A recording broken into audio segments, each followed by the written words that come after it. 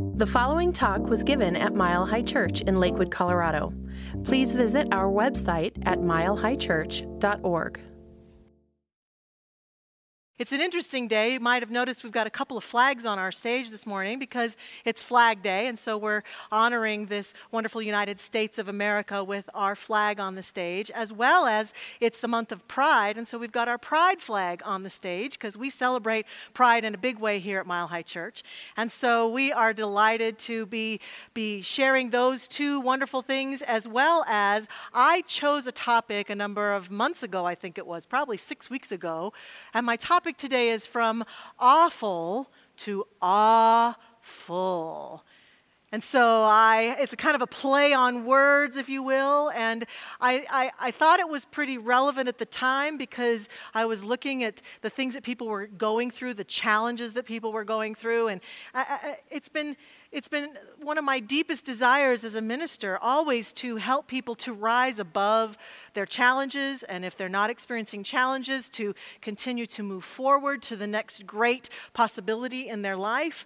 And so I chose this topic to really lean into that notion of sometimes we can be tempted to look around at the world and think that something or someone or some condition is just awful. And we want to transcend it, and we want to go beyond it. And as Jean said in that video, I also feel that as I've noodled on this talk since creating that topic, that things have gotten more and more intense for us on this planet. And that we are at a key moment in our evolutionary history as humanity that invites each one of us in our own way, whether we find ourselves experiencing what we would call awful conditions, or we're looking out the world and seeing things are awful, or if we're just sort of standing by saying, well, let's just see what happens. We're all in a position, I think, where we're being challenged to ask ourselves exactly what Jean challenged us to do.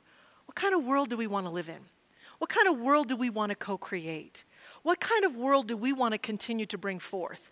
And there's this really key concept that I want to lean into today that has to do with somewhat of the energy of awfulness, but it has to do with inviting us to consider, do we want to live in a world where people argue all the time to be right, and argue for their limitations, and argue with each other, and argue for what's not possible, and get righteous, and get small-minded and stuck? Or do we want to live in a world that is more inclusive of everyone, everyone's viewpoints, everyone's thoughts, everyone's possibilities, all working together to create a whole new world, which I think is what we're being called into right now. A whole new world with new systems in just about every area of our life, new ways of seeing and being. And those of us who are feeling stuck or lost or unsure, or even looking out at different things going on and thinking, well, that's awful that that's happening. Well, that's awful that that's happening. And how awful of a time is this? It's an opportunity today to challenge ourselves in our stuckness about awfulness.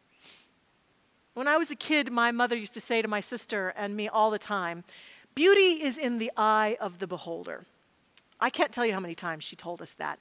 I think she didn't want us to get too caught up in our looks and thinking that we had to be beautiful to be successful. But as I thought about that phrase over and over, and it kept coming to me, it inspired some of what I want to talk about today.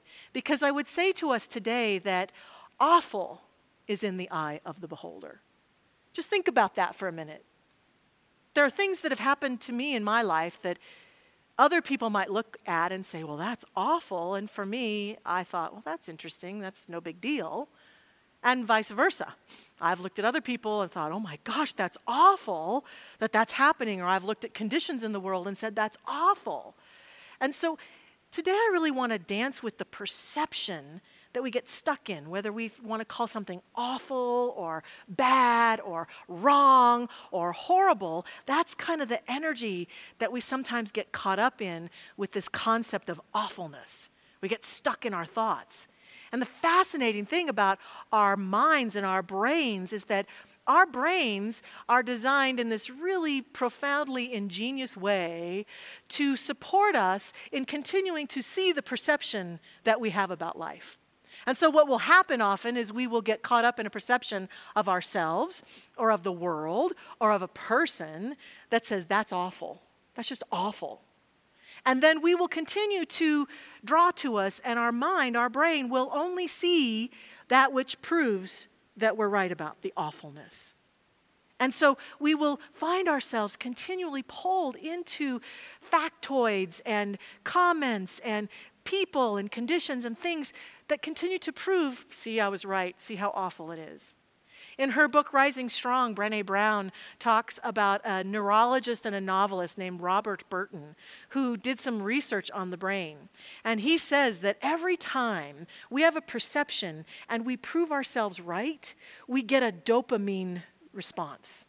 And that a lot of us are really addicted to that dopamine. So we look at some condition and we draw conclusions and we create a story about it, and our brain rewards us for putting the story together. It's almost like, well, there it is. See, I now see how awful it is. And it might be just a moment, like I said, a factoid, a moment in time where we see a person or a condition and we create an assumption and then we go with it. I don't know if any of you have experienced this, but I certainly have had people in my life, in my personal life, and my professional life, create a whole assumption about who I am and what I believe and what I really think based on a moment they had with me. Maybe it was a moment that I wasn't so skilled in my personal behavior, or maybe it was a moment where I wasn't so perfectly spiritual, or maybe it was a moment where I didn't impress them or whatever, and there's a whole story that unfolds. And then there can be a temptation to continue to have that story linger. And if you've ever experienced that like I have, it can be very painful to know that someone has a perception of you that doesn't feel true for you, but you can't change it. And often it's based on a moment that they shared with you, a moment that they saw you, a moment they had a conversation, and a whole story ensued. And so we get to transcend that in our personal lives and our professional lives. Now also there can be times when we have a relationship or a condition that lingers, that continues on, and we continue to perceive it as awful, as bad, as horrible, and it continues to prompt us to deepen into our frustration and our pain and our suffering. And in our personal lives this can happen, and in our collective lives this can happen. We could be tempted right now to look out at the world and say, it's all falling apart. It's awful. There's nothing we can do. We're stuck. So awful is in the eye of the beholder. Our brains tell us this. But I would also say then, awful is in the eye of the beholder as well. The ability that our conscious awareness has to choose to transcend our challenges and our perceptions allows us to experience awe if we're willing. And we know that we all have to evolve and change and shift our thinking in order to move forward. My goodness, if I continued to persist in believing in the things that I believed when I was 5 years old, I would be suffering greatly right now, waiting for Santa Claus to bring me stuff all the time. I would be waiting for lots of things, but I know now, as I've evolved and grown in my thinking, shifted and changed, seen things differently, learned more, that there's a more expansive view for me. And for me, awe is the presence of God. Awe can be that moment of connection, can be that moment of spiritual truth showing itself to me, can be that moment where I see the expansive nature of life or of a person or of a condition or a situation, and I see it in all of its beauty and glory and messiness and complicatedness, but I see the vast expansiveness of it. And in that moment, something opens up in me, and there's a potentiality for me to actually grow, to evolve, to shift, to change, to have a new thought, to have a new feeling, to have a new life. I think that's what we're being called to.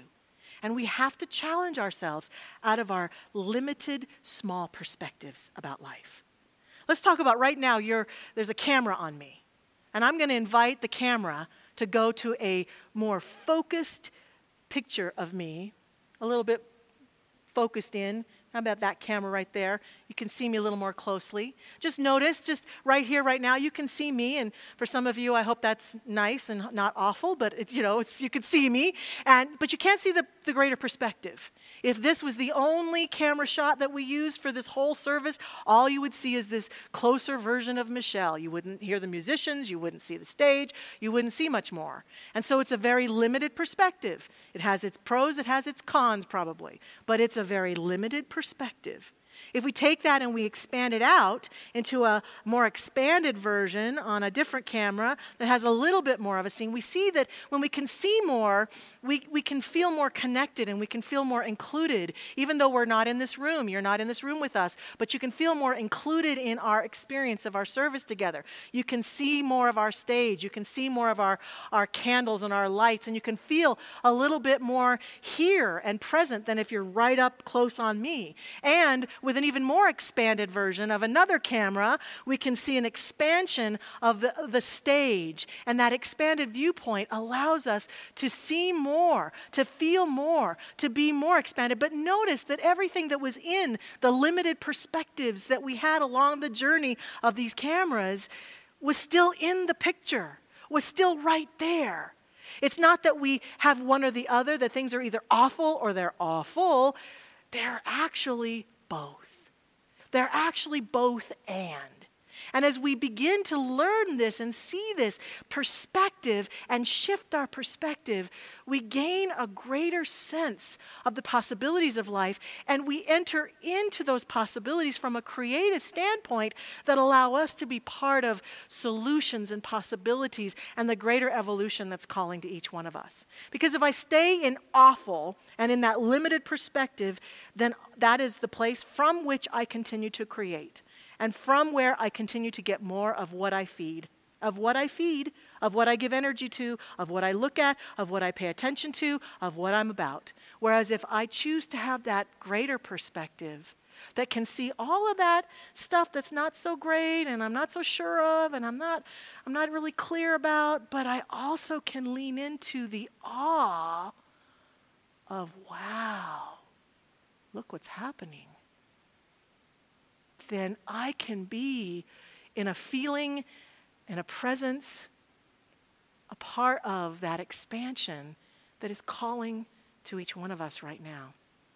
I want to show you some pictures that Colleen Stevens, one of our members, sent to me. Some beautiful pictures that are from Manhattan, and they are from a beautiful, beautiful artist, floral designer, Louis Miller Design, who created floral flashes in Manhattan.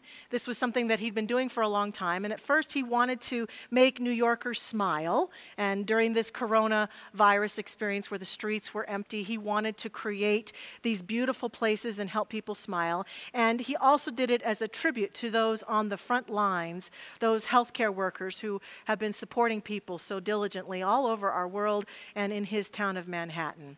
What I like about these pictures is that he was not trying to hide the ugly parts. If you see some of the pictures, if we continue to scroll through them, that one is in a trash can. He's taking a trash can and making it beautiful and making it glorious. The next one is graffiti, and one might be tempted to erase the graffiti, the ugly part, but instead he incorporated the graffiti into the flower arrangements, and what we have then is a work of art, a thing of beauty, something that for me brings me great awe. But I call us to be aware of, not only for these flowers, but for you, for me, for this life we're sharing right now. Every part that you or I might deem to be awful or ugly or not wanted is a part of the expansive reality that's calling to us. Our founder, Dr. Ernest Holmes, said to us, "It is a popular belief that those who practice this science are a class of people who declare that everything is perfect when, as a matter of fact, everything in the objective experience of the human race is not perfect, and indeed is far from being perfect." This popular idea of the practice of spiritual science is entirely a misconception. A religious scientist is not one who assures themselves that wrong is right that evil is good, that limitation is freedom, that bondage is liberty, or that sickness is health. They do not claim that our objective experience is an illusion, but they do make this claim that behind the phenomena of human and material existence, behind the slow and persistent process of evolution, there is, as Emerson stated, one mind common to all people. They claim that this mind is perfect and that they have access to this mind. So continued perspectives of awfulness leaves me stuck in my small, limited viewpoints. Whereas if I choose to step back and see the bigger picture, I can find the fullness in any condition or situation. I get to view people, conditions, and situations in their wholeness, in their possibility, in their evolutionary dance and movement, in what is being called forth. And I get to be a part of that. And how then can I do that? For me, my work is always noticing where I'm caught up in persisting in believing that something or someone is awful and challenging myself to find the awe in the awful. And so I have 2 steps for how we can do that today. First of all, we have to give ourselves permission to feel. As Ernest Holmes was just saying in this reading that I quoted, we are not a teaching of denial. The trick isn't to look away from the horribleness or the awfulness or the pain or the suffering of ourselves or our world, to ignore it, to push it down, to pretend it's not there, to just be like whatever, I'm going to affirm a good thought, I'm going to have a happy thought. It's about looking into, and we've been saying this throughout this coronavirus experience, throughout this time where we can't be together. I've heard so many of our wonderful, brilliant ministers continue to talk about we have to be willing to walk through the feelings that we're having, through the loneliness, through the frustration, through the sadness, through the confusion, through the I don't even know what to do in this moment, through the I'm stuck. Through all of that, we have to be willing to feel that and acknowledge that and be with that. And so for me, that has me doing a lot of journaling, talking to people when I'm feeling that frustration and sharing it, allowing myself to be seen even in that. But I find that that's not the end. I then have to continue to walk through that into a place where I can reclaim the awfulness of life. Because to have my feelings, all of them, the good, the bad, and the ugly, is a huge part of what allows us to be these amazing human beings we are and to create the life that we want to create together. The challenge is that times like this can cause us to fall into the awful feelings and be stuck. And that's where I'm prodding us today to say, please, my beloveds, don't get stuck in the awfulness. Get stuck in the awfulness. Allow the awfulness to guide and lead us through the valley of the shadow of death into the great awe and wonder that the divine is working through us. And so as we move through those feelings and emotions, I saw a talk by Dr. Michael Beckwith recently, and he was talking about these huge feelings of anger we might have or frustration. And he was saying, don't just set it aside, use it. If I'm feeling angry, he says, I will get in that angry spot and I will affirm, I am a child of God. I am whole, perfect, and complete. He was talking about really using our emotions and using our body and using all that we are to create the life we want to create. And that for me often leads me to that awe feeling because it connects me with me and it helps me to process and move through. And then I can think more clearly. I can have a new thought. I can think higher thoughts. But I often have to, at that point, then take the things that I'm worried about, thinking about, concerned about, don't know what to do about, into prayer. And for me, over and over again, when I do that, I get insight. Deeper insight that's transcendent of my previous perceptions, that's transcendent of my frustrating emotions, that's transcendent of anything that I'd thought before, that prompts me to see people and things and situations from that broader perspective.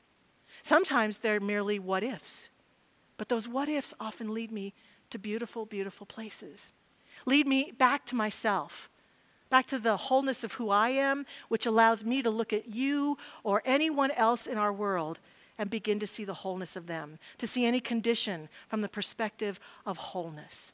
And that's a huge part of what we're about here at Mile High Church. We choose to stand in that ground of awe and wonder and see the beauty. Sometimes I challenge myself to look out at the world and look at flowers like we saw pictures of and look at sunsets, to bring myself back into that awe and just feel and sense the beauty that life is. And we call ourselves to that. And we call every person to the authenticness of their being, transcendent of awfulness and into the awe of who they are. I mentioned earlier that we go to Pride every year. We have a booth usually. We are in the parade here in Denver, and we're very proud to be able to do that. And being at Pride has been one of the most touching experiences of my life, to tell you the truth, because people show up at Pride and they're just themselves. Body, audacious, crazy, wild, calm. People of all walks of life. The LGBTQ community, the straight people, the not-so-sure people, dressed as they want to dress, colorful dresses, colorful outfits. And they stand for, we can all be who we are and show up authentically in our lives. And we're so sad that this year, of course, to be more protective of people, we're not going to have the Pride Fest or the parade. But we're still celebrating Pride. It's awesome. It's awe, wonder, and awe-filling to be able to stand and watch people in the essence of who they are. That's our Pride experience. This is my Pride wig, so I'm wearing it today in honor of Pride and in honor of the opportunity that we all have to stand in our life at all times, in all ways, in awfulness. And so we invite you to do that this week, to take time out this week, to challenge your perceptions, to challenge your ideas of things, to take things into prayer, to feel your feelings, and to move forward into that greater expansiveness that I think life is calling us to. This is a part of how we evolve and stand together and authentically as us. And so with that, I invite you to join me in prayer. And so we take a deep breath and just allow ourselves to feel into this beautiful moment of connectedness, to sense the divine life that is calling to each one of us, to feel that our natural state of being is the flowing, effervescent waters of pure love and light and wholeness. This is the God presence that lives everywhere, in everything, and in every person, in every condition, in every situation. To recognize that this place, this perception, this place of awe within us is the seed for the evolution and change that we are seeking on this planet. It's the ability to see ourselves as this divine life and to see all beings everywhere equally as expressions of God, and to see and sense that presence within ourselves. That guiding presence, that presence of wisdom and wholeness within ourselves. And so in this prayer, we say yes to that. We breathe it in. We feel it in our bodies. We feel it in our mind, in our brain that thinks. We feel it in our words that choose to speak. We feel it as our very beingness, the wholeness of who we are, the awe and wonder of who and what we are. I invite us to breathe it and to claim it, and to stand as witness to it in life. I accept and affirm that this week as we go forth, this God presence as each one of us challenges us to step out beyond the comfort zones and the habits of mind into greater expanses of perceptions and possibilities.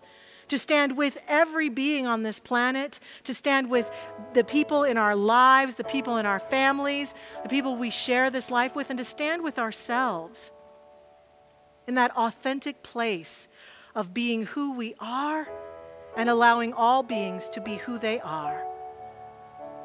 And I accept and affirm that for any of us who are experiencing any condition that we would proclaim to be awful, I declare that the power and the presence of the divine is right there, right where that awful thing or experience is, and that a transcendent call is now ringing out from this place to all beings everywhere to say, oh, my beloved, step into the fullness of the God life that is right within. Claim it, accept it, and that we hear that call and we say yes. I declare that that power and that presence is right here, right now, where each one of us is, calling us forth powerfully and profoundly. And with great love and joy and great gratitude, I simply release this prayer now into the action of that universal law. I let it go, I let it be, and we know this together. And I declare, and so it is. Amen. Thank you for listening to the Mile High Church podcast. This podcast is made possible by the generous contributions from listeners like you. If you'd like to make a donation, please visit us at milehighchurch.org. Have a fabulous day.